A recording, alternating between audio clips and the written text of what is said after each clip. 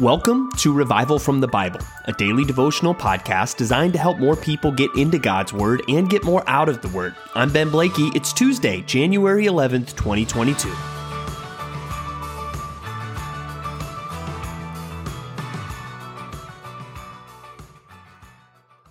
Whose fault is it?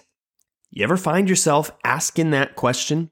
And that can be with anything from how did my keys get misplaced to something going very wrong at work or whatever it may be. We want to know who is responsible for something. And really, to some extent, we want to know who to blame. And there's ways, certainly, that can be unhealthy, where we want to just blame anything but ourselves. But there are also times where it's actually right to figure out who is at fault so that a real problem can be fixed. But when we encounter suffering, that's where some of those questions can get very difficult, very interesting, and very personal in those times of hurt and loss. And that's where we're going to see more with the book of Job today. Today, we're looking at chapters 18 through 21, and today we get not one, but two cycles of a friend of Job giving really what's bad counsel and Job responding. But especially in this first back and forth, we are going to see some critical things that we should think about when it comes to suffering. Now, in chapter 18, Bildad is giving more of just this overly simplistic, bad people suffer, you're suffering, ergo you must be bad. And he says in chapter 18, verse 5, "Indeed, the light of the wicked is put out, and the flame of his fire does not shine." Right? Just saying, hey, the wicked, God puts their light out. And again, overly simplistic. We'll get more into that actually in the second cycle today. But then chapter 19, even on this read through this year of going through the Bible, chapter 19 is standing out to me as one of the most interesting chapters in the book of Job. Look at how it starts, where he's saying, "How long will you torment me and break me in pieces with words? These 10 times you have cast reproach upon me. Are you not ashamed to wrong me?" I mean, he's really pleading with his friends, saying, guys, stop torturing me. Stop torturing me with all of your bad counsel. But then he does seem to start talking about what God has done to him. In verse 8, "He has walled up my way so that I cannot pass, and he has set darkness upon my paths. He has stripped from me my glory and taken the crown from my head. He breaks me down on every side, and I am gone, and my hope he has pulled up like a tree. He has kindled his wrath against me and counts me as his adversary. His troops come on together. They have cast up their siege ramp against me and encamp around my tent." Right? Again, you just look at really what he's saying. Look at all these things that God has done to me. And even towards the end, a critical verse again is verse 21. "Have mercy on me, O you, my friends, for the hand of God has touched me." And that's a rich verse. We're going to spend some time thinking about a few facets of that verse. But let's just start with that idea. The hand of God has touched me. True or false? Let's rewind the tape a little bit. Let's go back to the opening chapters of Job. And who is it that actually does the touching of Job? Well, it's Satan that ends up ultimately taking all these things from him, and Satan that ends up, giving him the illness and the physical suffering that he experiences. And that's where Job is not totally accurate in assigning some of the blame of this to God. Now, as a pastor, I've been given a front row seat to a lot more suffering than I would have had otherwise in my life. And so you get to see a lot of the different ways that people respond in times of suffering. And when it comes to assigning the blame, we can do some very interesting things where, one, we can just, I think, do what Job is doing here and blame God in a way that's not true. Again, when he starts kind of saying all those earlier things, that God has pulled up his hope like a tree, or that God has kindled his wrath against me. Is that true? Nowhere does this seem to be actually an expression of God's wrath or anger towards Job. So he is not right in assigning that blame to God. However, I also see some people, they want to distance God as far as possible and basically say, well, God, he's not involved in any way in this tragedy. He is not responsible in any way for this tragedy. And when we just use Job as a test case, we see, no, it's not right for Job to say the hand of God has touched me and made me suffer in all these ways, or God is angry at me. But it also would not be right to say, well, this isn't God, and God's just somewhere, wringing his hands saying, oh, poor Job, I wish I could do something to stop this. No, we look back, and while Satan may be the one doing a lot of these specific things, he's doing it all really under the allowance of God. Satan isn't doing anything that God has not allowed him to do. And that's where, again, when we come to suffering and when we come to Job, we don't get a ton of neat answers. And I hope that's not a frustrating thing. I hope that's actually an encouraging thing for when you're going through suffering, to know that there is no neat and simple, tidy answer. And even at the end, as we're going to see God show up, he doesn't, oh, Job, well, let me tell you why this and why that. And he just says, no, Job, this is who I am. The only answer we only end up getting is who God is, and just being told to trust in his power and his plan and all of these things. And so that should help us as we consider suffering, that we should not be too quick to assign blame to God and act like, well, God's angry at me and God's doing all these mean things to me. While on the other hand, we shouldn't just act like, well, God is distant and there's nothing God can do about it, or God in no way was sovereign over what has happened to me. We want to take that very carefully.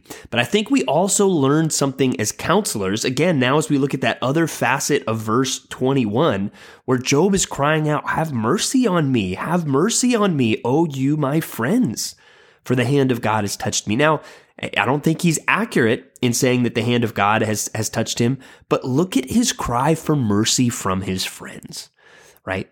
And his friends have been bad counselors, and they're very accusatory of him. And I think we can learn some things not to do from his friends, not to come in all hot with our hot takes. And really what the friends are doing is, hey, here's a nice, neat and tidy answer. God punishes sinners. You're being punished, so you must be a sinner. You must be in sin.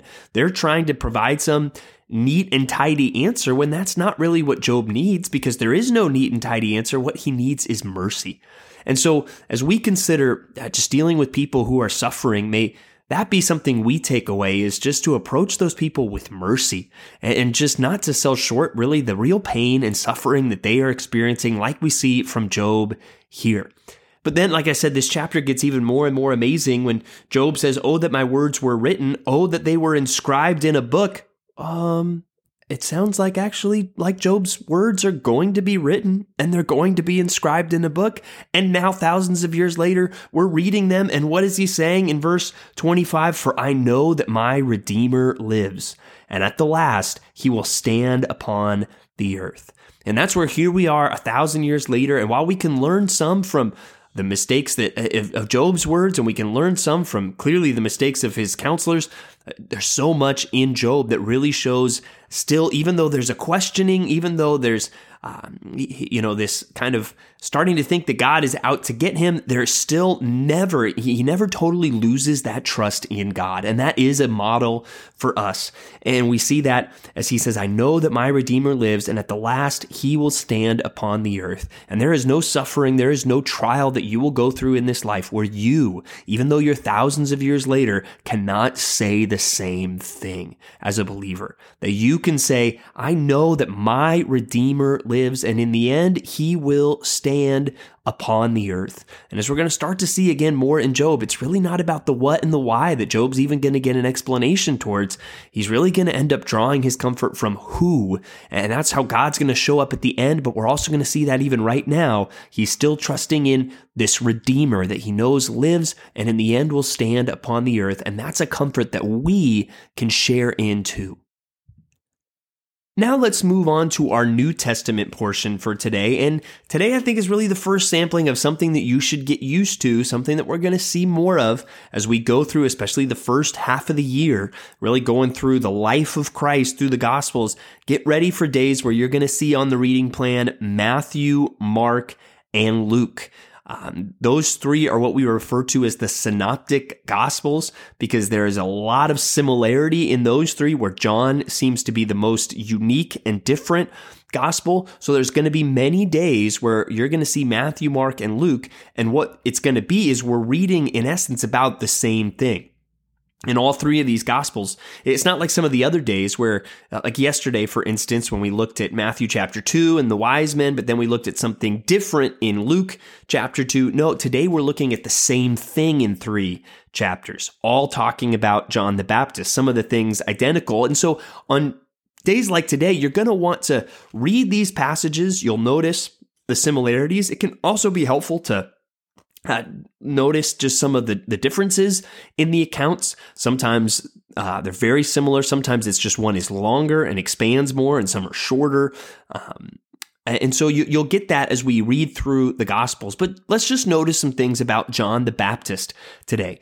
First of all, you'll notice all 3 Gospels, even though none of them are identical, contain a quote from Isaiah. And really, it reminds us of this forerunner role that John the Baptist had. He was a forerunner of the Messiah, going before Jesus Christ, kind of preparing the way for people to be ready to listen to him. And then as we look at the message of John the Baptist, you'll notice some themes. One is clearly a theme of repentance, that he is calling people to repentance.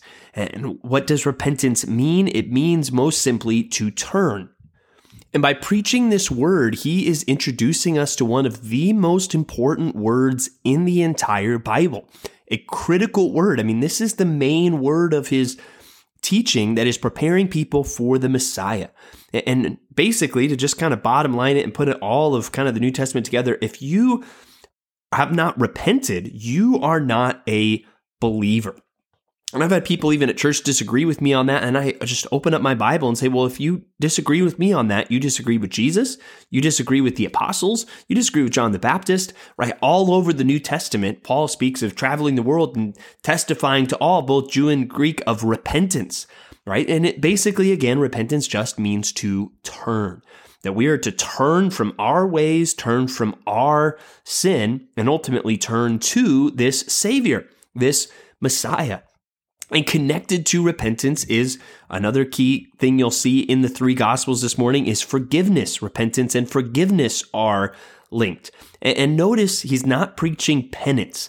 He's not preaching that we go out and by doing all these good things, even though he tells them to do these things, he is not implying that we earn our forgiveness by doing that. No, even you'll see the idea of the fruits of repentance. Repentance is an internal, inside of our hearts thing. Then it leads to fruit. We start living differently because of the repentance.